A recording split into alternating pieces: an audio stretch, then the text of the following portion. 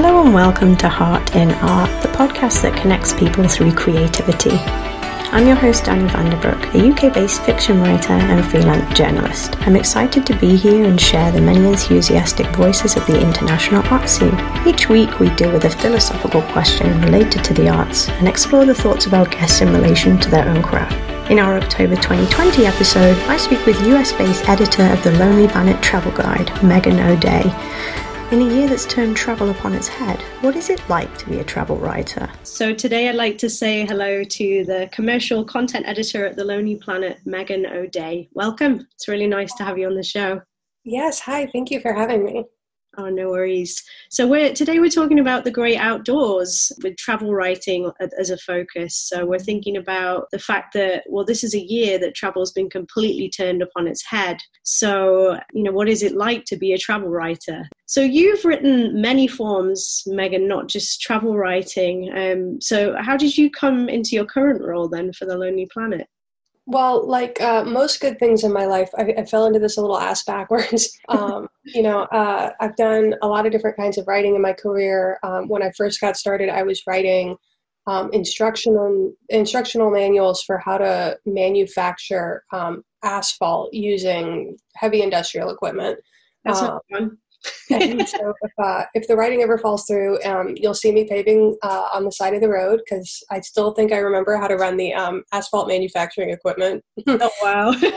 And, I've written website copy for dentists and plumbing companies. And, eventually I worked my way into more journalism and personal essay. I spent a while editing for Fortune magazine and then eventually started working for Uproxx, and I was just writing quick news hits, but they gave me a big break when they asked me point blank if I could fly to Phoenix, Arizona on basically 24 hours notice to cover a Chance the Rapper concert. And I had never been asked to do such a thing. It took about an hour for it to sink in that this was a legitimate request.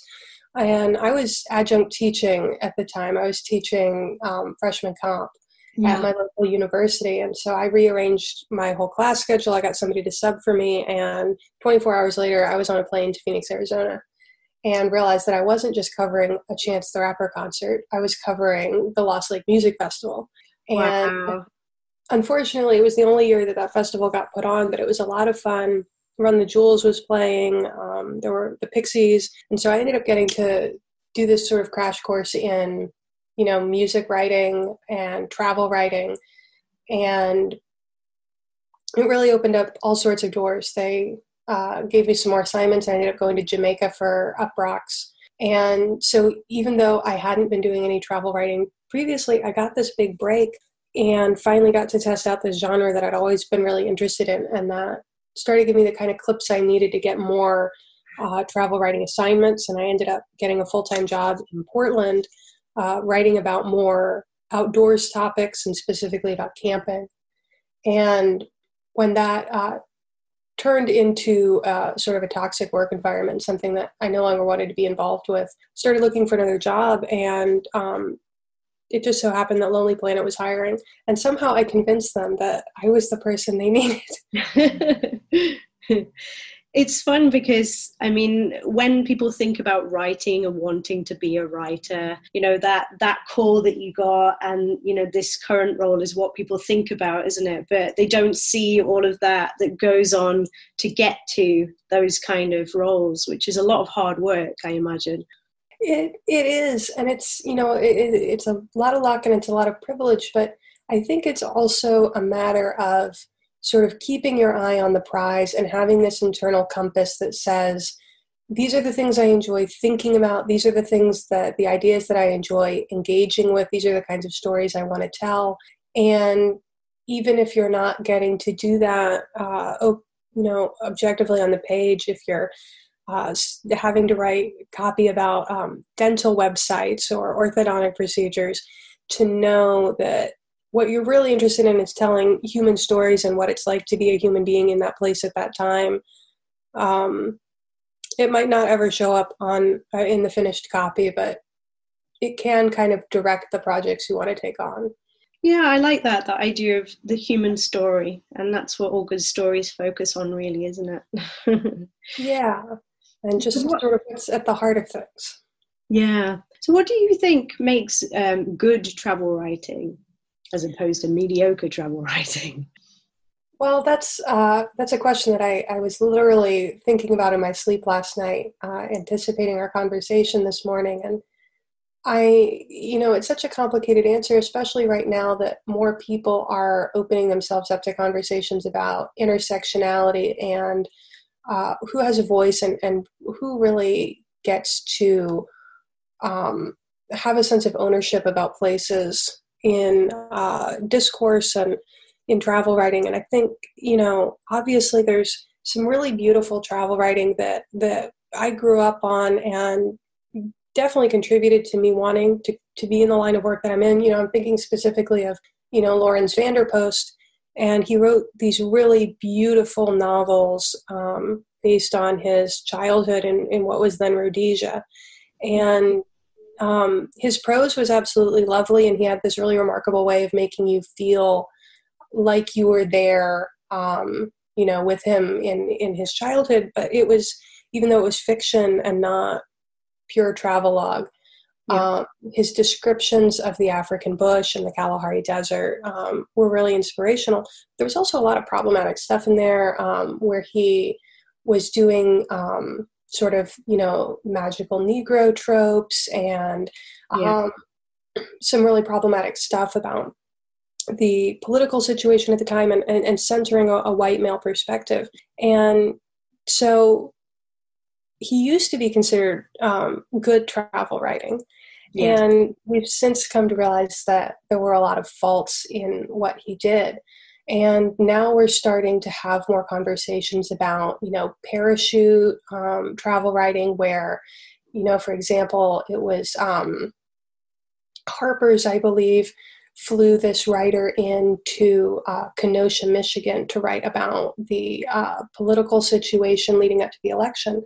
And Yeah. it was maybe 12 days before the police killing in Kenosha that erupted into protests that I saw this piece, and he admitted in the first few paragraphs that before he received this assignment, he'd never even heard of Kenosha.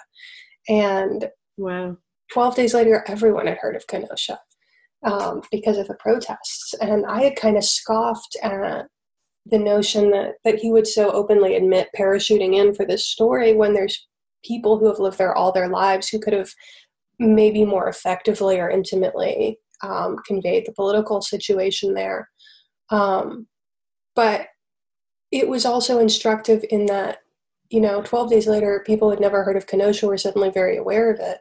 And he was kind of everybody, that fish out of water, being like, wait, I've never even heard of this place, and now I'm trying to get caught up to speed. Yeah. So I think we're having a lot of good conversations about, the pros and cons of being more or less familiar with a place when you're setting out to write about it. I think we're having more nuanced conversations about how we portray places as exotic or consider ourselves to be the thing that's exotic and out of context. People started talking about that more after Eat, Pray, Love came out. And now I'm really heartened to see more travel publications reaching out to writers of color or writers who have, a more personal long-term connection to a place. I saw on Twitter recently this great writer based in Atlanta, Neke Okon. She writes some really lovely things about food. And she said on Twitter that she was so tired of seeing food stories only being written by Americans from an American perspective and not really celebrating restaurants and cuisine on an international level. And, I said to myself that she was completely right. And I immediately turned around and I'm like, I'm going to commission a story from you. Like, tell me about what meals you miss. We're in a pandemic. We're not getting to travel. And I know I'm thinking about all the restaurants I'd love to be able to get back to. And so she had this really gorgeous piece about, these 4 meals she had in 4 different countries. And I think people are starting to realize that good travel writing is about a diversity of perspectives, and it's not just beautiful prose about beautiful places, but it's about this broader sense of who gets to tell those stories and where they're coming from. No, it's something that, I've written about myself, and in being somebody who has spent the last 10 years outside of my country of origin. More and more of my experiences have been outside of my country of origin, and there are so many places that I would like to write about. However, it always seems to me that when I put pen to paper, there's this battle between not wanting to reproduce all of these kind of colonial tropes that you've talked about, like aestheticization and so on and so forth. So, yeah, I think it's an interesting point that you make about the diversity of voices that we hear who actually tell those stories are important. And I think it's really crucial, too, that as we diversify travel writing, we remember that it doesn't always have to even center the diverse identities of the writers themselves. I think, on the opposite end of the spectrum from, Lawrence Vanderpost, who had this very white male colonial mindset, he couldn't help but bring to his writing. Sort of on the opposite end of the spectrum, I think truly great travel writing is by Jan Morris, who was also a white male colonial travel writer, and then came out as a white female travel writer. And, that just knocked everybody's socks off when James Morris became Jan Morris. And, but what Morris did was she wrote Last Letters from Havre. And it's this really remarkable piece of travel writing in that it's not even about a real place. There's no Havre, there's no country on the map called Havre, and it's this amalgamation and fictionalization of a lot of Middle Eastern countries or places like Turkey that are sort of, in between Europe and the Middle East. And she wanted to write about the things she saw happening in the Middle East at the time that she was sort of at the peak of her travel writing career, and wasn't able to say because of the rules and conventions of straight travel writing at the time and even today. But by fictionalizing it, she was really able to capture the essence of a place and these sort of concerning trends that she saw occurring. And I think that she was able to do this really beautiful, compelling and sort of frightening blend of so many places and to exist in this liminal place on the page because of who she is as a person, even though she never centers herself, even though she never says that she is the narrator. Yeah. But who she is as a person and her huge wealth of experience made this really remarkable text possible. And in a lot of ways, it's truer than straight, travelogue about visiting Iran or Iraq. Because the quality of the truths that it explores are very different in nature. I think one thing that I noticed about your writing is you like to write and you commission pieces on intersectionality and place. So for those of you listening, there's Gushing Geysers, Dramatic Canyons, and Militant Feminism is one of your pieces. And there's another piece on the hiker Daniel White and the Appalachian Trail. So could you just comment on anything that you discovered then? I mean, you've touched on it already, but about the interrelationship between identity and place, or the way people relate to the outdoors, different groups of people. I think that's a good connection to what you were saying about Jan Morris and her depiction. Yeah. So with the Gushing Geysers piece that I wrote for Playboy, this became sort of my journalistic hobby horse.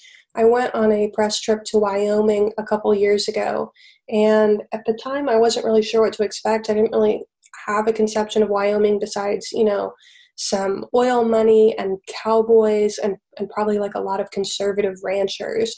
And so I was really surprised that the state has this big feminist history. It's called the Equality State because it was the first territory in the United States to give women the right to vote.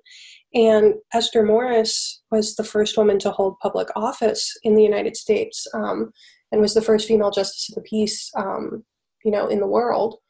And what I found so compelling on this press trip is they took us to this little tiny mining town where Esther Morris lived and where she did this historic thing.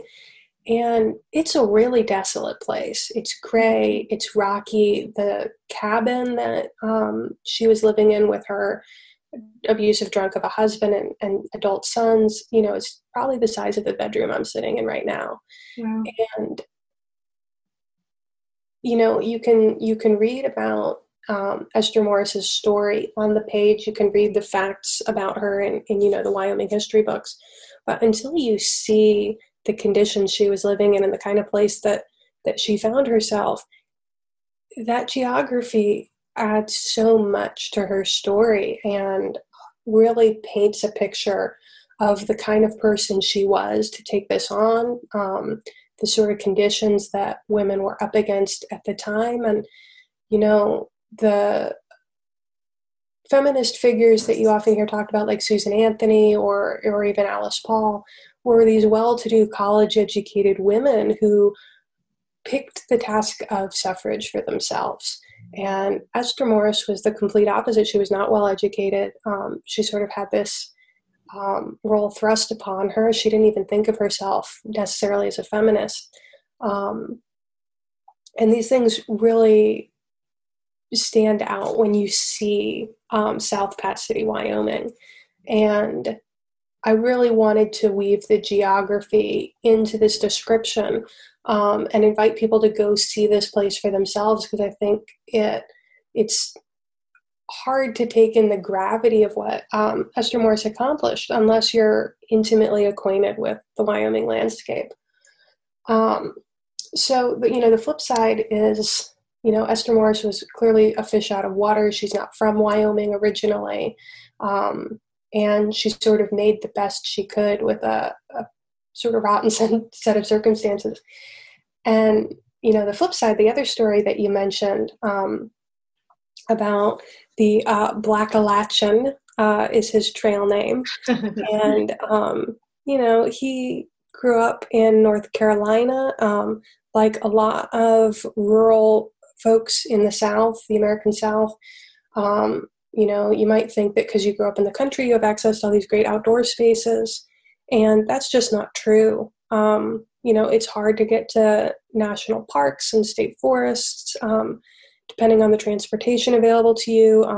A lot of Black people in the American South don't feel safe going into outdoor spaces because of this history of lynching and, terrorism by white country folks. And terrifying. so anyways, he had this childhood where, nature was not really on the menu for recreational activities. He got into a little trouble in his teens, spent a little time in jail. And when he came out, his cousin was just teasing him and was like, "Oh, so, you're gonna like hike the Appalachian Trail now." And he's like, "Well, why not?"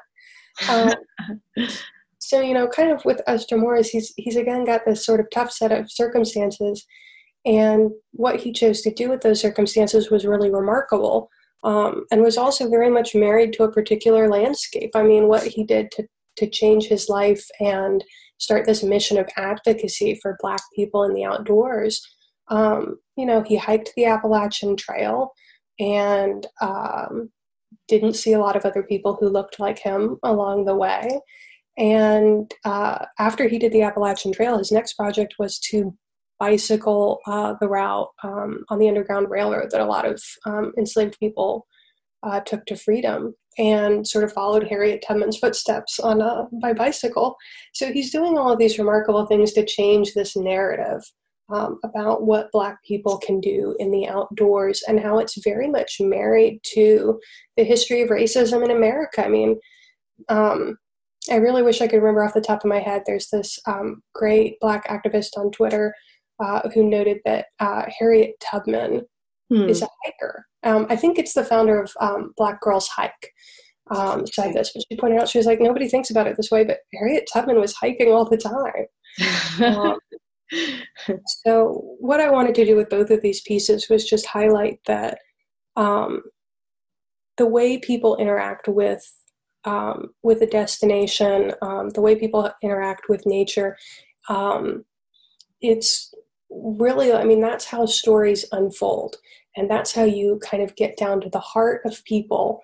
You might not be able to describe what's going on in their head, especially when you're, talking about, real historical figures. But the landscape, the travel destination is very revealing. And you might not be able to get into somebody's head, but you can literally walk in their footsteps and see how that impacts you. And you can find a lot of relatability there that more than you might expect. Yeah, what strikes me about, the stories that you've shared so far is this idea of the fish out of water. And I wonder if, at some level we all feel that we are a fish out of water to a greater or lesser degree. And that's what makes them such fascinating stories to us. Yeah. Well, and what you were saying earlier about, being outside of your home country for so many years and having lived so many other places, I had a very opposite experience. I spent a lot more time in my hometown than I ever intended to. Mm. And I didn't move away really until about 3 years ago. And I never felt exactly at home in Chattanooga, Tennessee, or the South. Most of my family's from up north. The most recent Southerners in my family besides me were each of my grandmothers. And they both went on to live quite cosmopolitan, global lives. They were big travelers.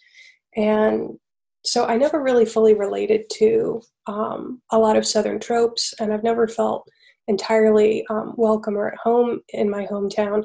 I think that's where a lot of my interest in travel writing came from, and just reading travel writing as a little girl and just imagining that there were other places and other possibilities and, who I might be elsewhere.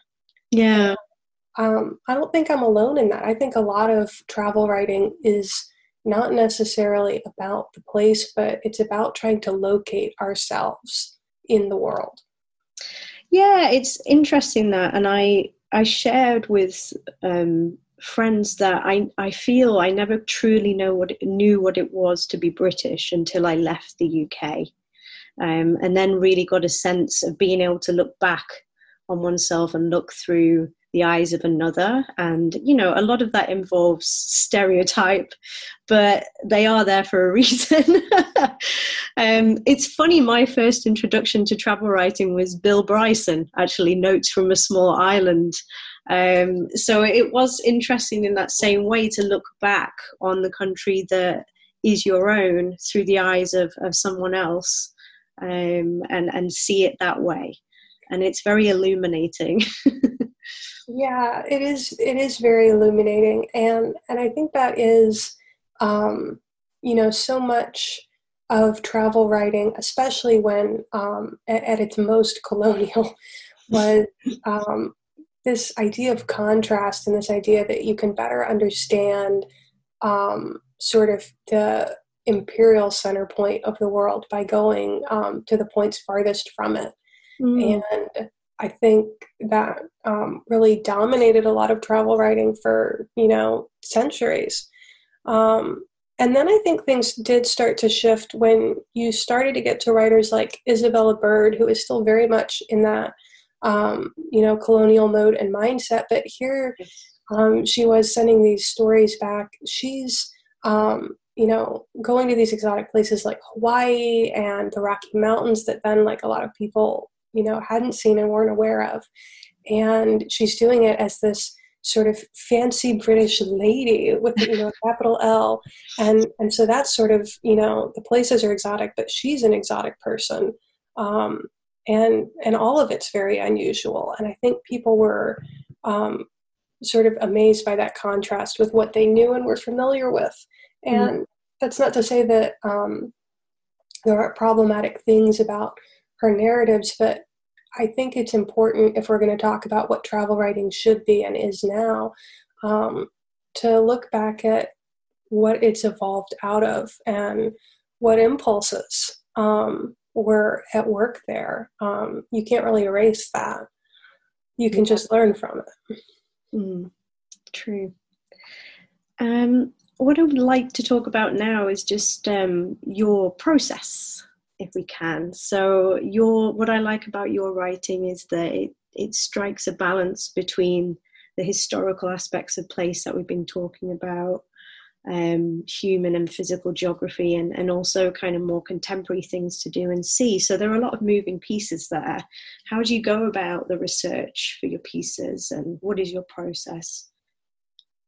I think a lot of the time, obviously, in sort of my day-to-day at Lonely Planet, and especially now that I've been writing for them more this summer myself, obviously that it depends a lot on, what we need stories on and the market. But when I'm just sitting at my desk thinking about what I want to write for myself or what stories I want to tell from a purely creative impulse, it usually starts with a place that I find interesting and trying to figure out what it is about that place that I can't stop thinking about. And that usually, that'll intersect with, say, an interesting figure like Esther Morris. But sometimes if it's not, so journalistic, if it's more travelogue about my own experiences, I think about what is it about that place what did it mean to me? What did it bring out in me? And what does it mean to the people who live there? And is there any tension there? Is there tension between this place and some aspect of my life? I come back to the Pacific Ocean a lot in my travels and also in my writing. And I wrote a piece for Yoga Journal a couple years ago about this concept in yoga called drishti, which is focusing on a point just beyond your face, and it's supposed to help you balance in poses and also reach this sort of meditative equilibrium. And I talked about drishti in a larger sense and how I keep going back to the Pacific Ocean over and over again, and usually at moments of great transition in my life. And isn't that a curious thing? And so I'm like, when I was writing this, I'm sitting drinking this absolutely enormous sippy cup of beer at the Santa Monica Pier. I'm like, well, I'm back here at the Pacific Ocean. This keeps happening. I'm having a kind of weird time right now. Yeah. And this essay just sort of tumbled out. I knew I needed to connect it to yoga somehow. But the whole thing really started with like, man, why do I keep crying publicly on beaches up and down California? And just while trying to answer that question and figure out what it is that draws me to that place when I have something I need to work out, that was sort of the starting point for being able to articulate this larger idea. And I think that's largely how a lot of my process works, is trying to understand what different places mean to us at different moments in our lives. And when I'm not writing, when I'm editing, and my process there is still very similar. I'm like, okay, what does this place mean to somebody who isn't me, who's had a completely different set of experiences, a completely different identity? That is equally, if not more important. I'm just some privileged white lady, but to get stories that are not from that perspective, that are similarly about the tension that drives us from places to other places, the magnetism that pulls us home. I mean, those are all worthwhile questions that get down to the heart of the human condition. Undoubtedly. Yeah. I think as well, at this time more than ever in 2020, with the virus and the world being the way that it is right now, more people, we were having this conversation earlier, that more people seem to be gravitating towards their families or for me, I've just bought a house in an area that I used to hike in when I was a child. And all the family seems to be converging back on that same point, and it harps back to what you were saying about what does a place mean to us at a certain point of time, and why am I here now, or why do I need to be here now? I think they're great questions. So, I mean, I think COVID-19, if it didn't make an appearance in this conversation, it would be remiss, really. How do you think that it's impacted the way that people travel or move, or perhaps even the way people more broadly write about place? Well, it's been a very interesting time in the travel industry, and it's really kind of the Wild West. I mean, the editorial calendars everybody had planned so carefully earlier in the year are kind of shot to hell, and so many writers are out of work, and we're all, well, not all of us are staying home, but, many people are doing their part. And I think it's really thrown a lot of folks into thinking about, what travel means to them.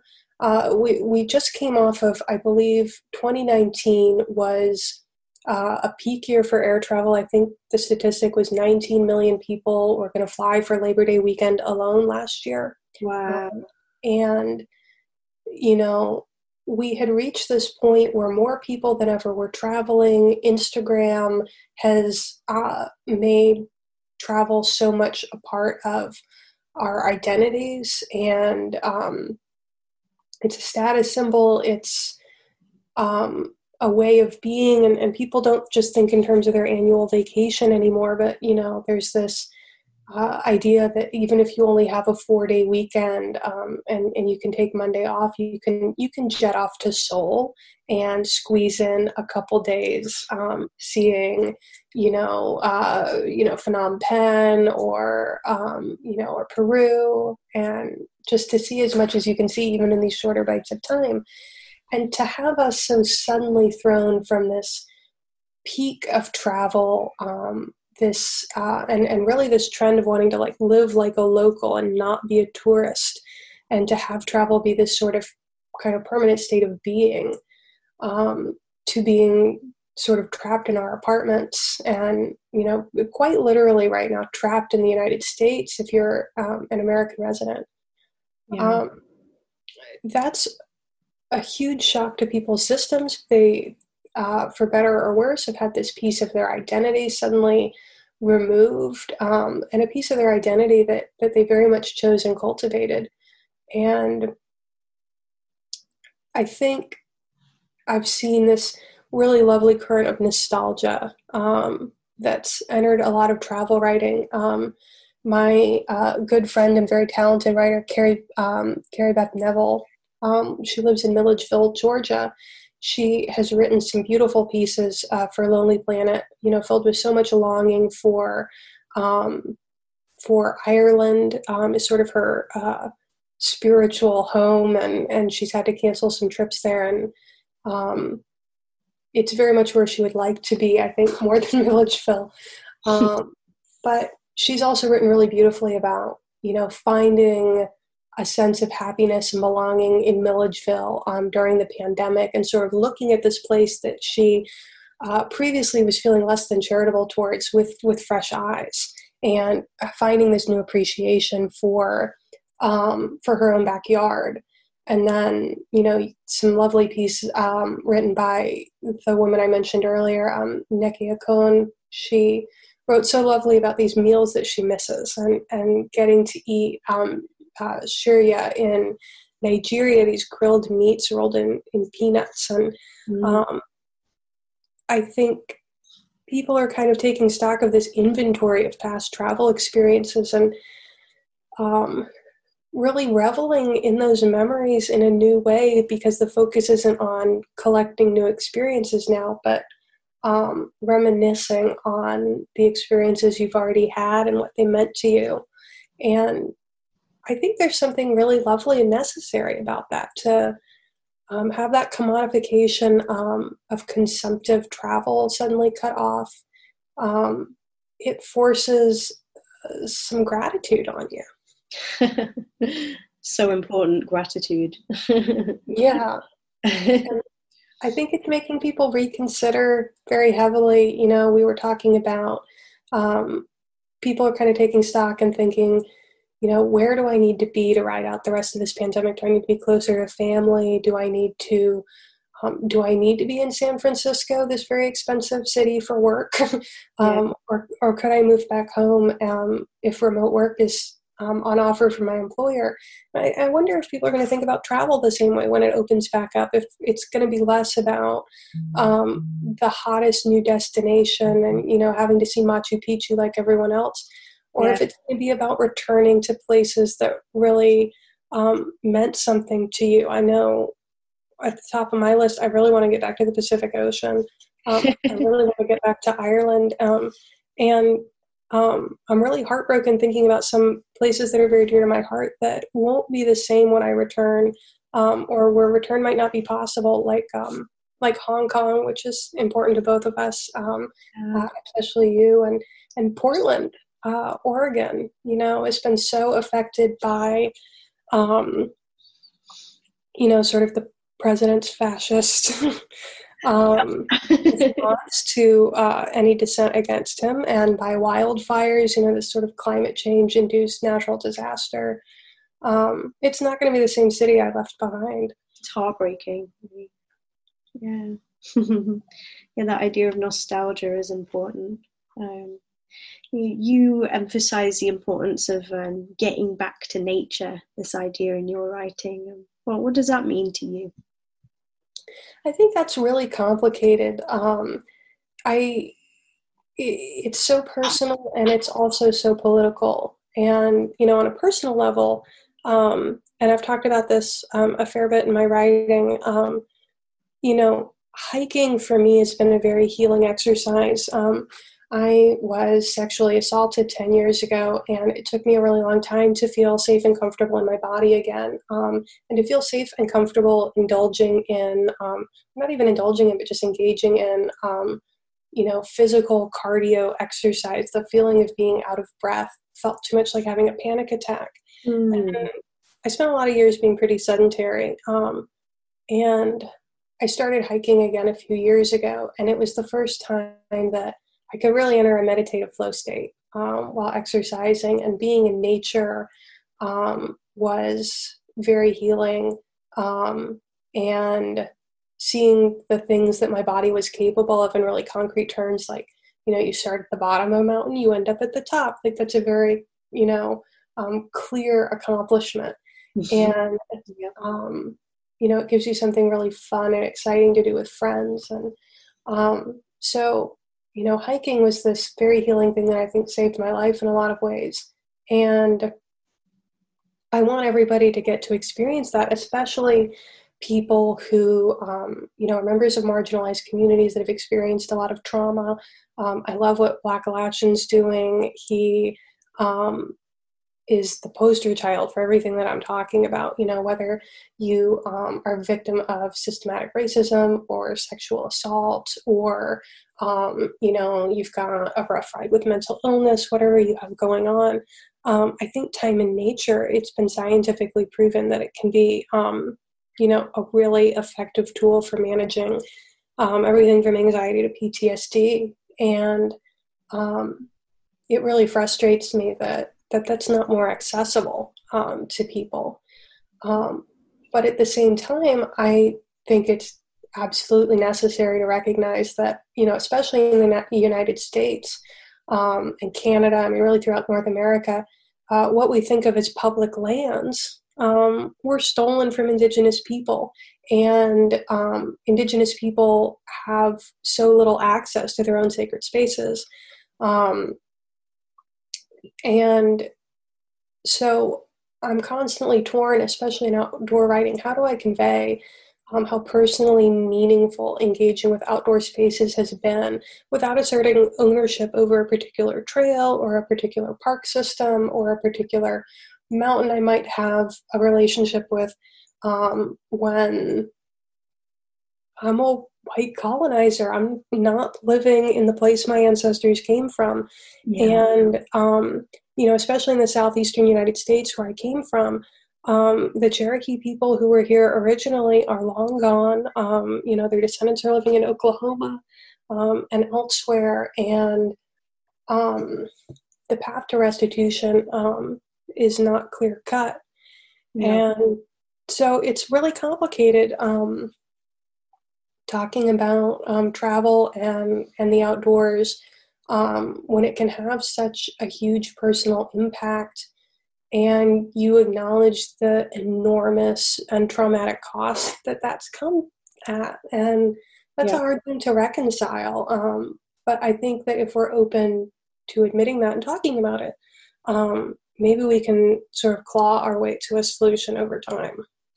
Yeah, and that kind of goes nicely back to that idea of tension that you brought up before. This kind of personal tension between an experience that's so healing to so many, to get out in nature, to have the brainwaves soothed by the greenery, but also to acknowledge the history of the ownership of that land and the power struggles involved in it. Yeah. I like that. I see like so much of really good outdoor writing right now. I think, it's hard to get that placed in traditional outlets like, there's Outside Magazine, there's Backcountry Magazine, but, there's a shrinking media landscape. There's fewer and fewer opportunities for people to share, long personal essays about their meaningful experiences in the outdoors. And so social media has been a really big tool for people to communicate what the outdoors means to them. And, I have some mixed feelings about the rise of influencers in our media landscape. But, I look at folks like, Brianna Media gets, a mixture of, a lot of, she's got a lot of fans and also a lot of detractors because she writes so beautifully about the desert and what it means to her to exist in that place. And some of her critics say she doesn't do enough to acknowledge sort of this larger history of why the desert is even available to her at all.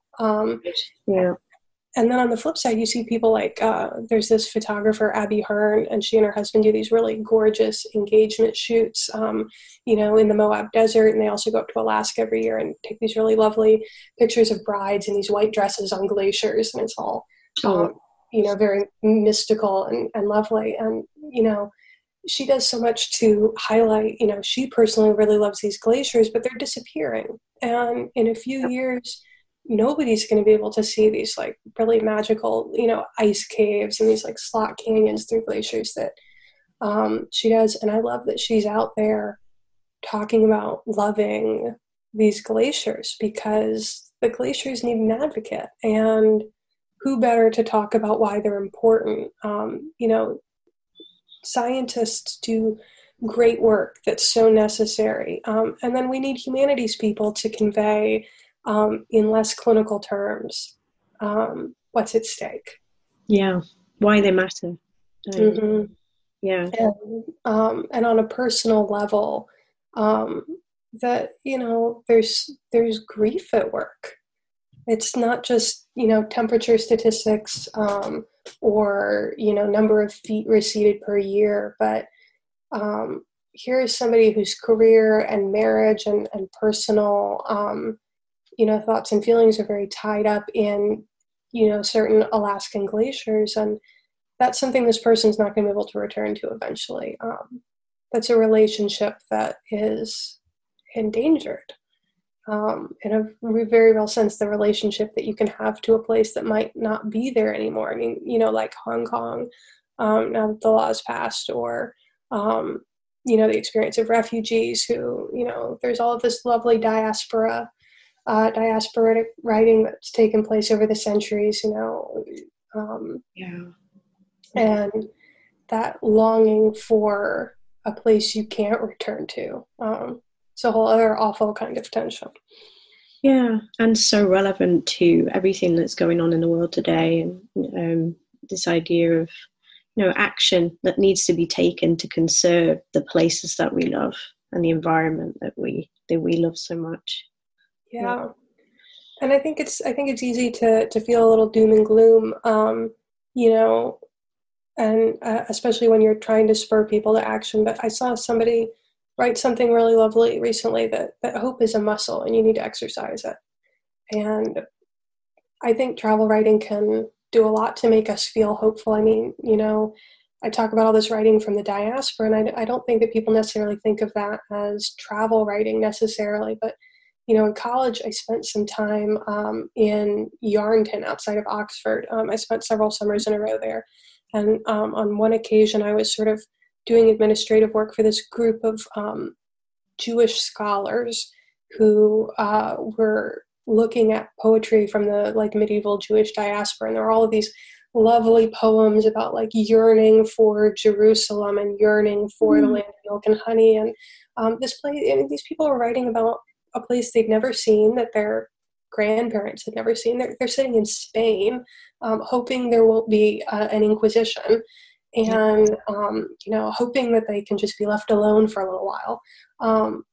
And they're writing so fervently in such great detail about the geography of this place that, you know, they can only hope to maybe visit like once before they die. And that's incredible. I think that's travel writing too, you know, even if it doesn't meet the standards of the day, even if you haven't been there, it's still about place. Yeah, definitely. I think that's a nice place to wrap up on that note of hope. It's very important. So where can our listeners see more of your work? Obviously, I'll share links to the pieces that we've discussed during this interview so that people can familiarize themselves. But where can they go? So a lot of my writing effort lately has been for Lonely Planet, and that's been really lovely and a total dream come true. And I've also been doing a lot of outdoor writing for this small indie publication called Sisu Magazine, SISU, and they have a very lovely focus on women and, you know, BIPOC and marginalized folks getting to write about their experiences in the outdoors. So I've written about, women's equity in surfing, and the debate over geotagging. And in the most recent issue, I got to write something a little outside my usual wheelhouse, a delightfully raunchy piece about sex in the outdoors. Oh, okay. Yeah. That one will draw some people in, I'm sure. Fantastic. Okay, so I'll share some links so people can check those out. But thanks so much for taking the time out to talk with me today. Thank you. It's so lovely always being in conversation with you. So thank you very much for having me. Thank you.